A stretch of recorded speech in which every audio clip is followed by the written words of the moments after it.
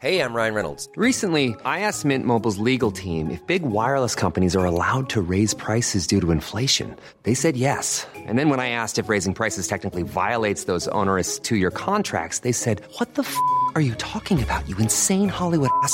So to recap, we're cutting the price of Mint Unlimited from $30 a month to just $15 a month. Give it a try at mintmobile.com/switch. $45 up front for 3 months plus taxes and fees. Promo rate for new customers for limited time. Unlimited more than 40 gigabytes per month. Slows full terms at mintmobile.com. In 3, 2, 1. 7 things you probably didn't know you need to know. I'm Jamie East, and this is the Smart 7.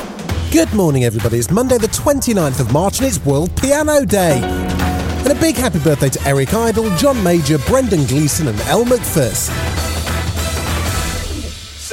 There were 3,862 new cases of COVID-19 yesterday and an additional 19 deaths announced. And as the vaccination programme keeps rolling, another landmark was hit, as 57% of the population, or 30 million people, have now had a shot. Matt Hancock was more than excited about it. I'm absolutely thrilled with the news I've just heard that we've now vaccinated more than 30 million people across the UK.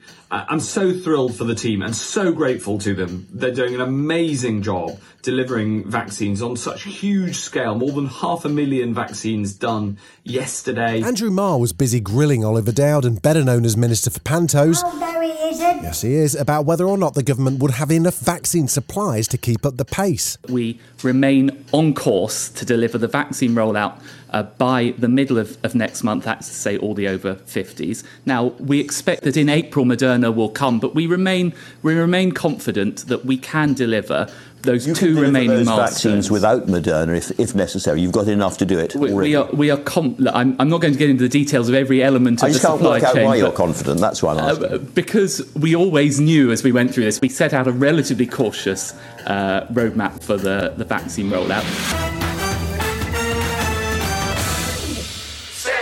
Today marks the first time in 12 weeks that the stay-at-home order has been lifted, replaced by a stay local instruction, and Boris was very excited to welcome back organised outdoor team sports. Hi, I want to wish the very best of luck to all the young people, and not so young people, everybody, who I hope is going to be heading back to the football pitches, netball courts, hockey fields, BMX tracks, all kinds of other venues this week as we welcome the resumption of organised outdoor team sports. He was also speaking to a virtual Tory conference over the weekend where he properly mangled what should be a straightforward activity.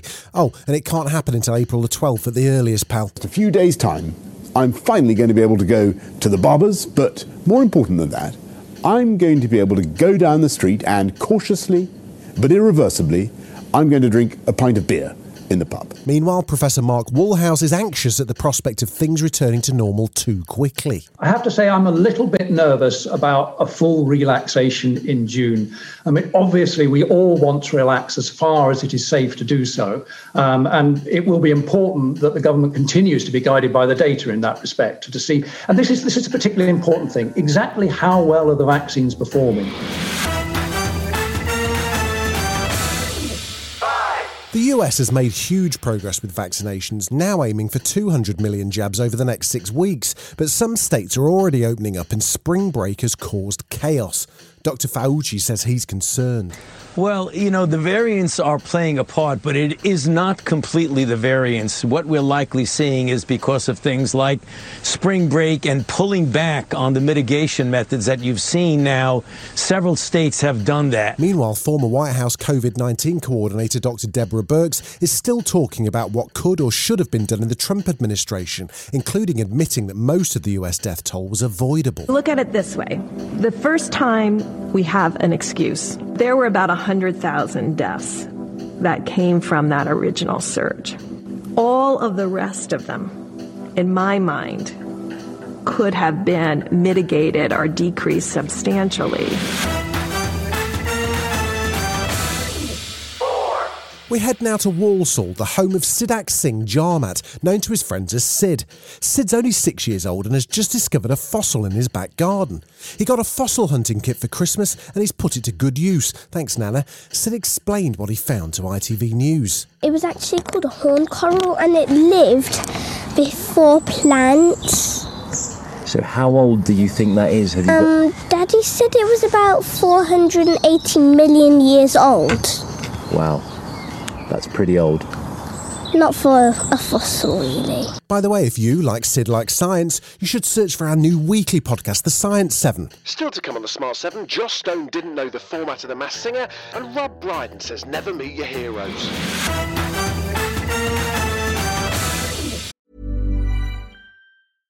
Hey, I'm Ryan Reynolds. At Mint Mobile, we like to do the opposite of what Big Wireless does. They charge you a lot, we charge you a little. So naturally, when they announced they'd be raising their prices due to inflation, we decided to deflate our prices due to not hating you.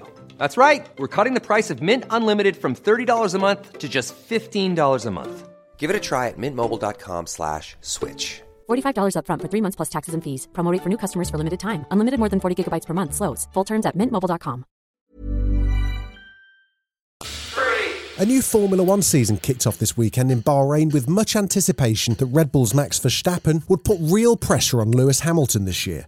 It was a tight contest, but Lewis came through and it chalked another win after a tough tactical battle. The pressure was immense. It was, he's a fantastic driver and, they have the quicker car, so to keep him behind on fresher tyres also, it was one of the hardest that I've had for a while, but I've got a really bad memory, so I'm sure there's been other good ones too. For the rest of today's sport, including the latest on the World Cup qualifiers, check out our sports podcast, The Sports 7.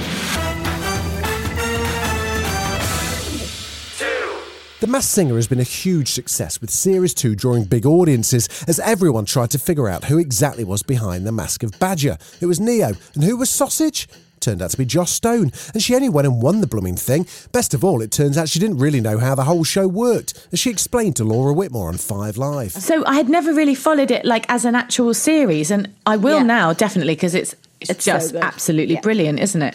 But I thought if you didn't kind of hide yourself well enough and you got guessed, that's when you got unmasked.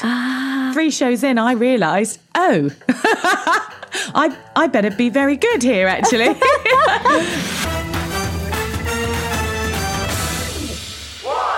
They say never meet your heroes. Well, they say that, but who turned down the chance to meet Al Pacino? Well, Rob Brydon would. In fact, he did.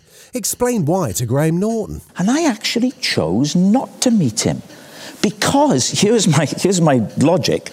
I thought, I've already got a great relationship with Al. In my head. What's the best that could happen? We're not going to become buddies. So I actually said no, because I had that image. Yeah. Of him going, what's this guy? Why don't you say something smart? This has been The Smart 7. If you're listening on Spotify, do us a favour and hit the follow button. We're back tomorrow at 7. Please like and subscribe everywhere or enable our skill on Alexa.